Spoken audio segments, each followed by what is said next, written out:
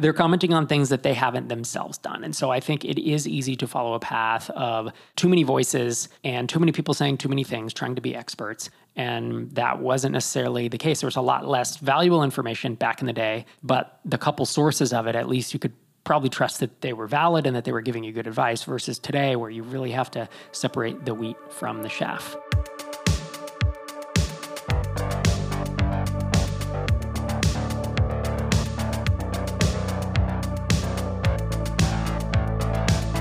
This just might be another episode of Startups for the Rest of Us.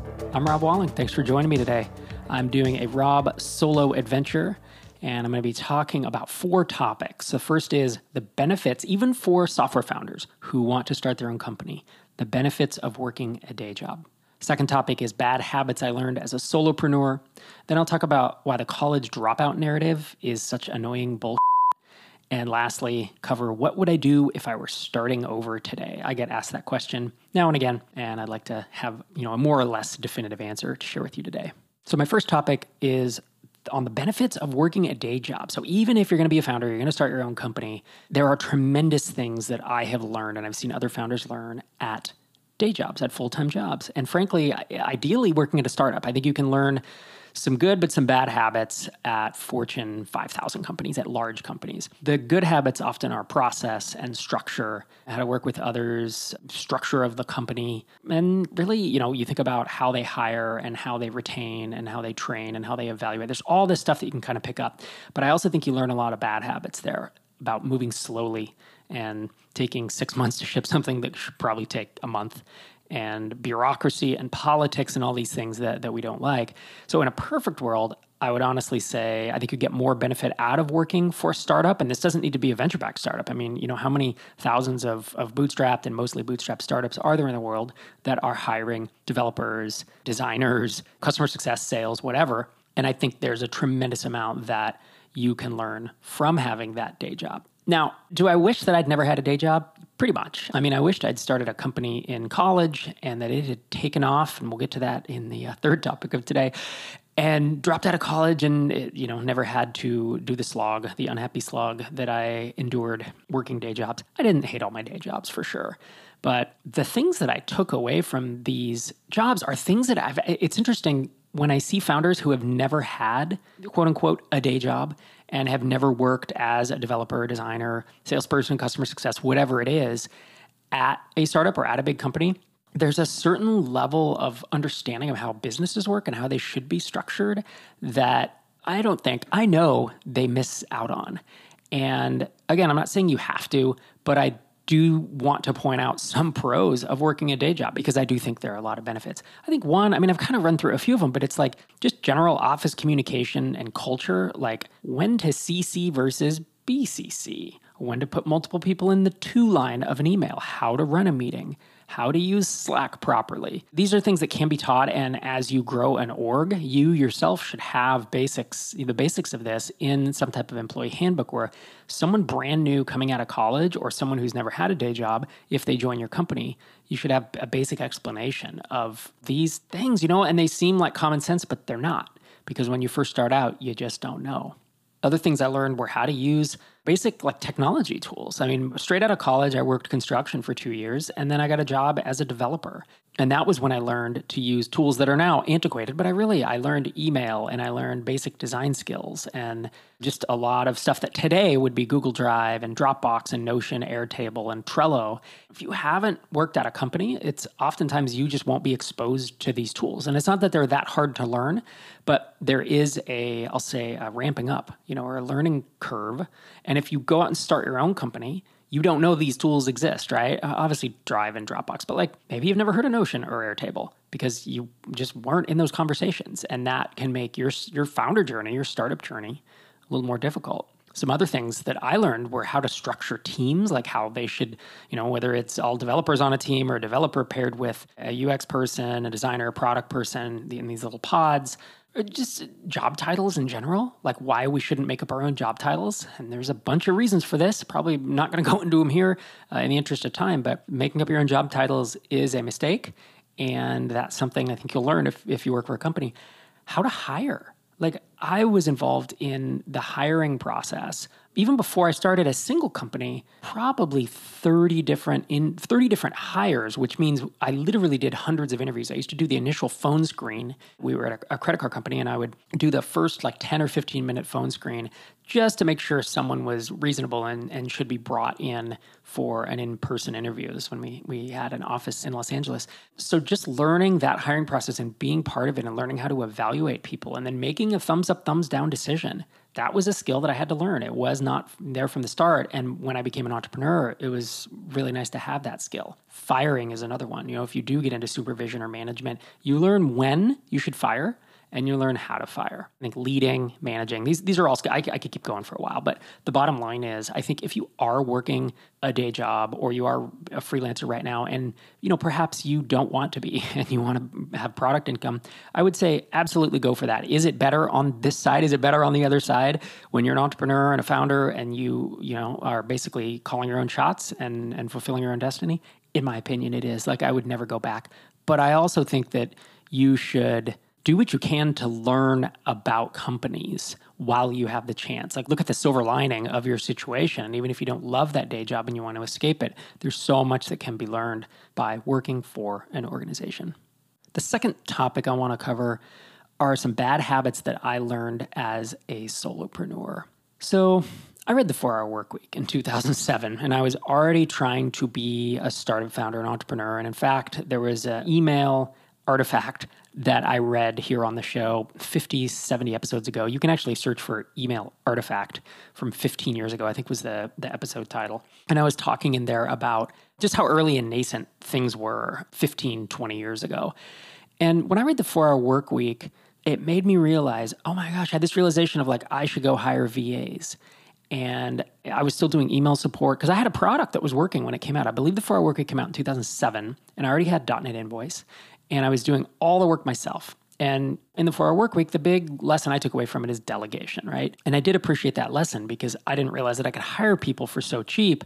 And so I was imagining trying to hire someone in the US to do support on this little product I had that was doing $3,000 a month, right? It just wouldn't have made sense. But to hire someone part-time overseas who could do it was incredible. And so there are a bunch of benefits that I learned from being a solopreneur, for sure. It was learning everything and doing everything on my own.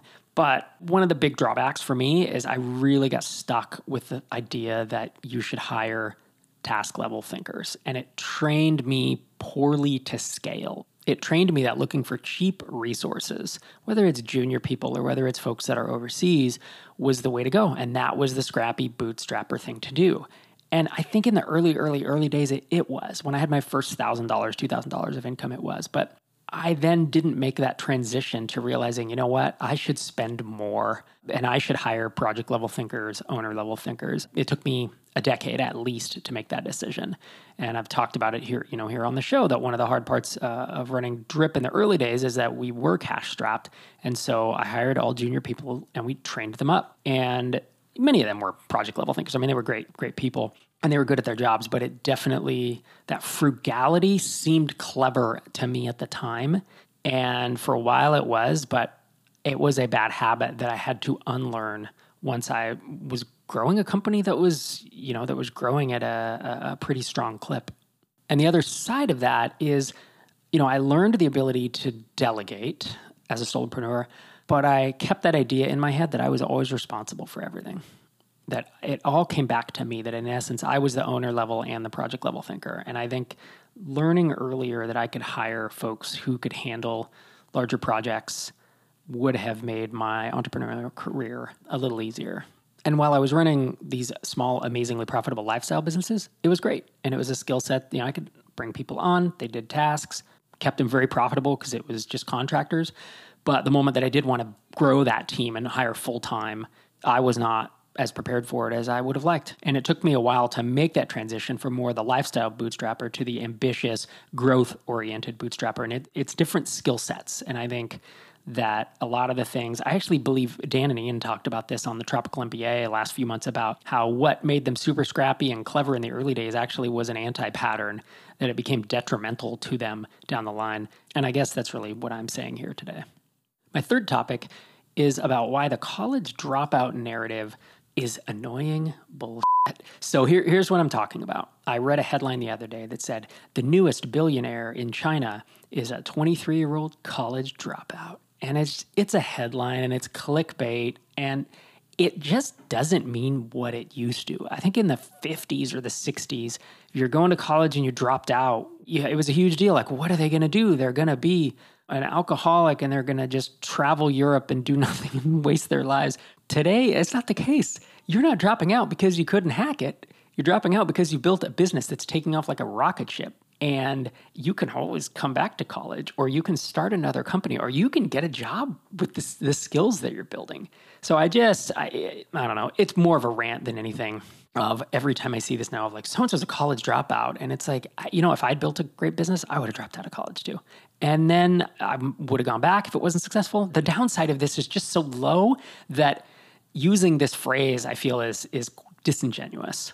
And in fact, I would attest that if you start a business and it takes off and you are in college and you're making a full-time income or more, if either of my sons did that, I would say, drop out of college, man. Stop going to college and follow this, right? Follow this path like this. You might have lightning in a bottle here.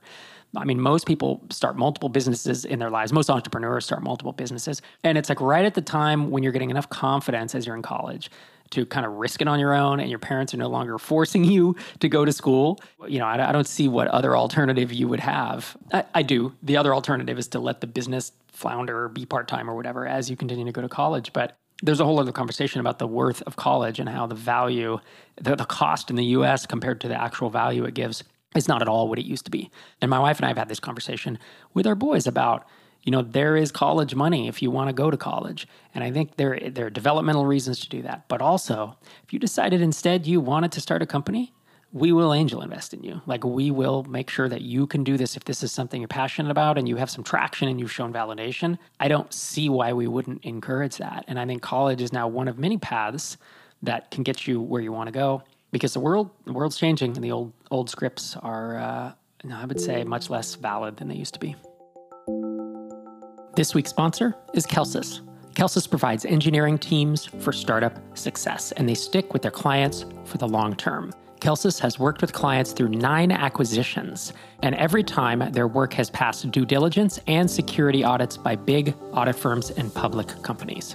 Working with Kelsys starts with a half-hour walkthrough call where you tell them about your startup, and after that, they usually begin a 3-week fixed bid discovery project. Go to kelsys.com/startup to schedule your walkthrough call. That's KELSUS.com/startup.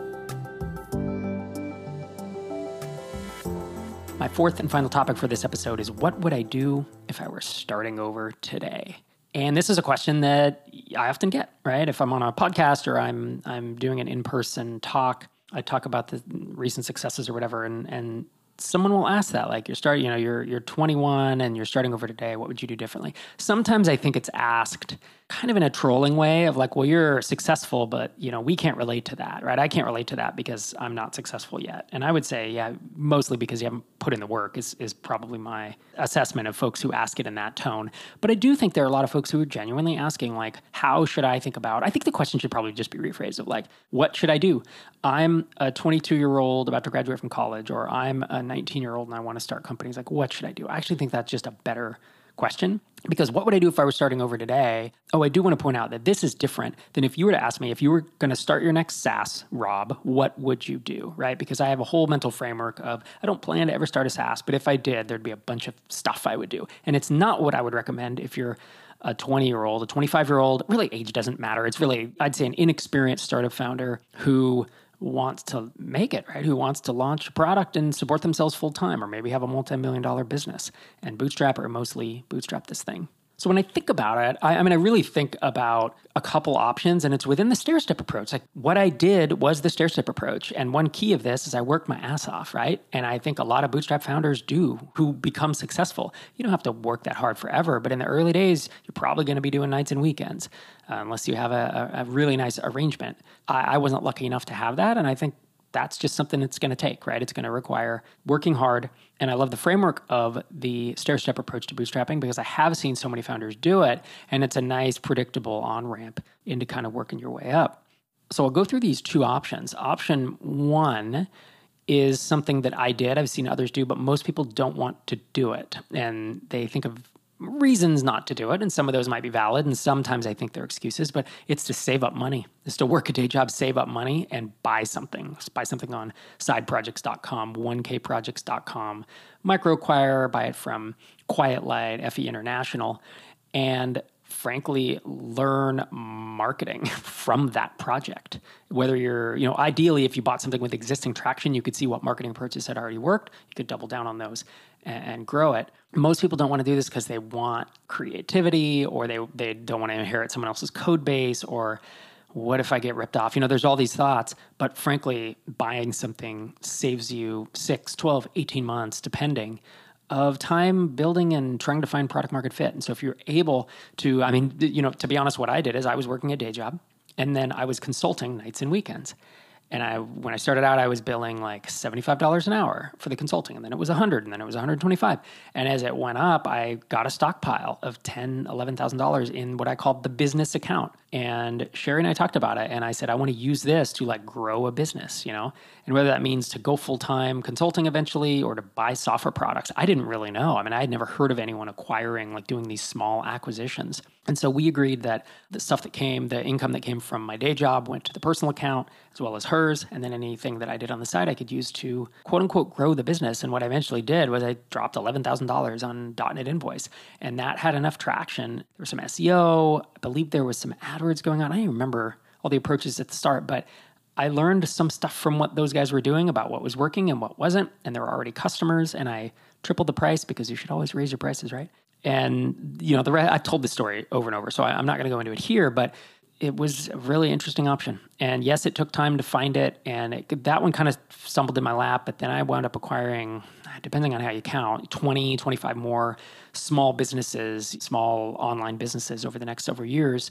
And some of those were content sites and just barely making, let's say, hundreds of dollars a month from AdSense. And others were full-blown e-commerce site, SaaS products, ebooks, downloadable software. And I did it many times, and I would rehab them. Basically, I was a value buyer, and I would rehab them. And the profit that came off of those allowed me to quit my full-time day job. So it is an interesting approach if it's something, you want to consider. And then option 2 is to build an app for an app store. I'm defining app store as, not just iOS app store, but the Shopify store, the Salesforce ecosystem, the, HubSpot has one, Zendesk, Help Scout, GitHub, Heroku, Atlassian, AWS, Magento, WordPress, Squarespace. I could go on. And in fact, over at rocketgems.com, an indie hacker and fan of the stair-step approach named Rami put together essentially an essay called 68 B2B SaaS Marketplaces with Opportunities for Indie Hackers. And that's probably what I would do, because this is the step 1 of that stair-step approach, right? It's that you learn that all you need to know is how to rank in that app store. And as long as there's enough traffic for it, they handle all the marketing. The distribution is done. You don't need to think about. One of the hard parts that we see with a lot of tiny seed and with a lot of microconf companies is they have a good product and they're trying to find product market fit, but they just don't know how to market, right? And they don't know what to try next. They don't know what to do next. And so with this approach, if you can get in and, get that, essentially that free traffic from the app store. Now it's not free because you're probably paying them 10, 20, 30% of your revenue, depending on the app store. But it makes things a lot simpler. And I think as a permanent solution, like if I wanted to build a multi-million-dollar SaaS company, I wouldn't do this. But this, to me, is that step 1. If I were starting over today, I would use one of these app stores. They didn't exist when I was starting out, right? I am envious of folks today who are starting today because they have this benefit. And in fact, I'm going to go through some pros and cons of starting companies today versus, let's say, 10 or 15 years ago. Because oftentimes, if we get on to me and another old timer are waxing poetic on the podcast, we say things like, man, remember how easy SEO was 15 years ago? You could just do this and that. And so it sounds like it was all sunshine and roses.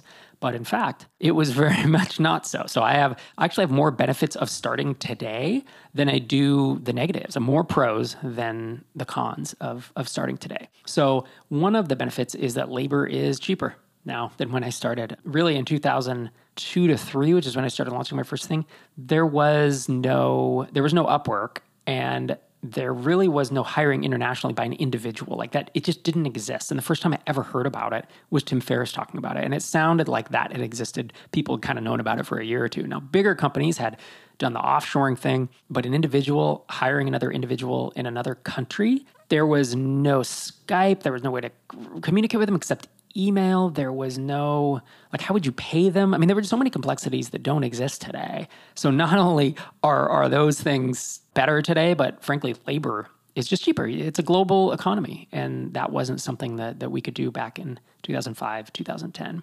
The second benefit of today is there is so much more specific tactical information available about how to start startups. You think of pre this podcast, pre MicroConf, pre whatever, wherever you go for your resources today, they probably didn't exist 15 years ago. And so I was very much in the dark. And in fact, the way I learned marketing was I read a bunch of internet marketing books, which, it was like info marketing. And even the old school folks who used to write actual physical sales letters in the 90s, like Dan Kennedy and I don't even remember, Joe Polish, I think. And I got to be honest, a bunch of their stuff I'm pretty judgy about it. It did not fit my style. It was way hard selling and their products were not great. I don't think they were selling info products really overpriced. I don't think that a lot of them were fair or ethical, 100% ethical. I'm not calling out those two names in particular, but just that space was known to be pretty crappy. But I didn't have to take that away from it. A lot of their tactics and a lot of their thinking was actually pretty accurate about how to market and how to sell and how to write copy and how to write an ad and how to give someone some time pressure to buy. And there was all types of stuff. So that's how I learned it. And I would just go buy books and read through it because there just wasn't anything online like you can get today there's remote events, there's in-person events, there's articles on the Reddit SaaS forum and entrepreneurship forum on Reddit. Stack Exchange, Stack Overflow, these things are amazing. And so there's so much more specific tactical information available today than there was 10 or 15 years ago. In addition, there are more marketing options available today. When I look back at the list that was possible back then, it was just a handful. I mean, I'm not going to name them all, right? But it was you could do cold outreach, you could do SEO, you could do, pay-per-click ads kind of became available around there. And then there was display ads. And that was kind of it because there weren't social networks. Oh, and I guess Hacker News came around that time and there was Dig. I mean, these were literally the 5 or 6 things that I knew about. There were obviously in-person events and there was cold calling and other things. But for someone bootstrapping a company, you didn't have access to those more expensive things. And so the number of options available today with all the social media groups, these places where entrepreneurs and your potential customers hang out, all the ad networks, there just is a lot more online you can do today. And, while some of the AdWords and Facebook ads, they are expensive and they get more expensive over time, I still think there are so many more ways to reach people today online than there were 10 or 15 years ago. The next benefit of today is that these app stores that I already talked about are just an amazing opportunity. I think that kind of goes without saying, or I guess I've already said it in this episode, but I think that today is where I would be going. In addition, there are more things available to buy. There's actually a thriving ecosystem with the brokers and the marketplaces that didn't really exist. And I think that's a nice opportunity, as you heard in option 1. I think another pro is that if you build a SaaS app that's even doing, let's say, $5,000 a month in MRR, it's sellable today at a really good multiple. And back when I was buying stuff, you would sell it for 12 to 18 months net profit. It was just brutal. And while that is good when you're acquiring, it's really tough if you work your butt off and you build a SaaS company to $5,000 a month, $60,000 a year, and you can sell it for, let's just say it's almost all profit, right? But you sell it for $60,000 to $90,000. There just isn't a ton of value. So you just have to build up these cash flowing businesses versus today, let's say you build, a SaaS to $5,000 a month. And again, for easy math, let's assume it's 100% profit, $60,000 a year, and you sell it a 5x profit multiple. So you're getting $300,000 for building this SaaS company. And it's long-term cap gains if you hold it for longer than a year, although that's not tax advice. That's just amazing. It's an amazing nest egg and an amazing, way to basically angel invest your way into your next company. The last couple pros of building today, I mean, there's a bunch of them, right? But in the interest of time, one is there's more communities. MicroConf, Indie Hackers, Dynamite Circle, E-commerce Fuel, Rhodium Weekend. Like there's so many amazing groups of people who are helping one another. And going back to the tactical information being available, a lot of that is coming from these communities where people learn and are sharing it with one another to make a name for themselves, but also to help other founders. And that isn't something that existed. I mean, in 2005, the only two bloggers that I knew that were talking anything about this were Paul Graham and Joel Spolsky. I started blogging about it in 05, 06, and the only other people that I can remember in the next few years, it was Peldy Gilzoni from Balsamic and Patrick McKenzie. And so there was a business to software forums around there. Anyway, there wasn't very much. And now you couldn't name them all. And I could name everything that was available at that time, in less than 60 seconds. And today it's like we have this embarrassment of riches that I think is beneficial. And I think these communities are great for not only the information, but it's for the accountability, for the ability to say, oh, I see other people can do this. Like if they can do it, I can as well. And the last pro I will throw out today is there's just more tooling, right? There's just better tooling today to build SaaS companies or to build startups. There's Rails and Django and a bunch of new platforms that I'm forgetting. And there's Hotjar and Mixpanel and there's AWS and there's no code and there's low code. And, there's a lot more. You can do a lot more faster today than you could 10 or 15 years ago. Now let's look at a few cons. Ad networks are more expensive. So Google Ads 10 years ago were cheaper.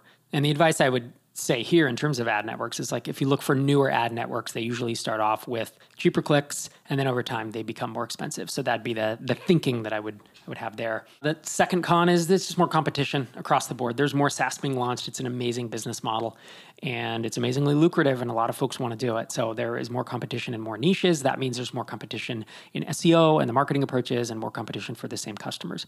And that does, I think, make that specific piece harder.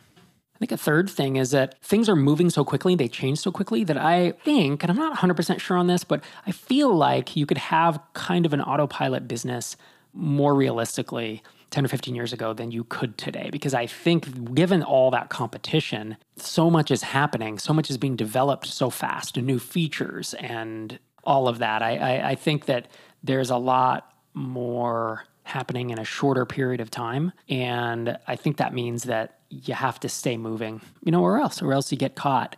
And I think most people listening to this podcast are probably not looking to autopilot their business, but I do think that with things moving faster, it's kind of more churn and just more competition. And lastly, there's a lot more distraction today, whether it's social media or just a lot of people, I'd say, claiming to be successful entrepreneurs, or at least maybe they're not even claiming, they're just commenting on how you should start a company when they've kind of never done it, right? Or they're commenting on things that they haven't themselves done. And so I think it is easy to follow a path of too many voices and too many people saying too many things, trying to be experts. And that wasn't necessarily the case. There was a lot less valuable information back in the day, but the couple sources of it, at least you could probably trust that they were valid and that they were giving you good advice versus today where you really have to separate the wheat from the chaff. I want to leave you with this idea that it kind of doesn't matter if it was harder or if it was easier 10 years ago or 15 years ago. The bottom line is it just doesn't actually matter that much because if you do want to start a business and want to be an entrepreneur, then you don't have a choice. You don't have a time machine, right? You can't go back 10 years. It doesn't really matter if it was easier or harder. And I would say seize the day. Like this is why I've done 600 plus episodes of this show. It's because I love seeing new entrepreneurs get started. I love seeing existing entrepreneurs start new companies. And I love seeing folks able to find their freedom and find that amazing purpose and have these healthy relationships. And that's what, to me, bootstrapping is about, right? It's about this great equalizer that allows all of us, not just those who can seek venture capital or who can used to be moved to the Bay Area, frankly, to raise venture, but it allows any of us to start a business that provides for us, provides for those, those closest to us. And all the while being ambitious with our business, but also balancing that with our life and our family and our lifestyle. So those were my 4 topics for today: the benefit of working a day job, bad habits I learned as a solopreneur, the college dropout narrative and how I just don't love it, and what would I do if I were starting over today. Thanks for joining me again this week. Signing off from episode 610. I'll be back in your ears next Tuesday morning.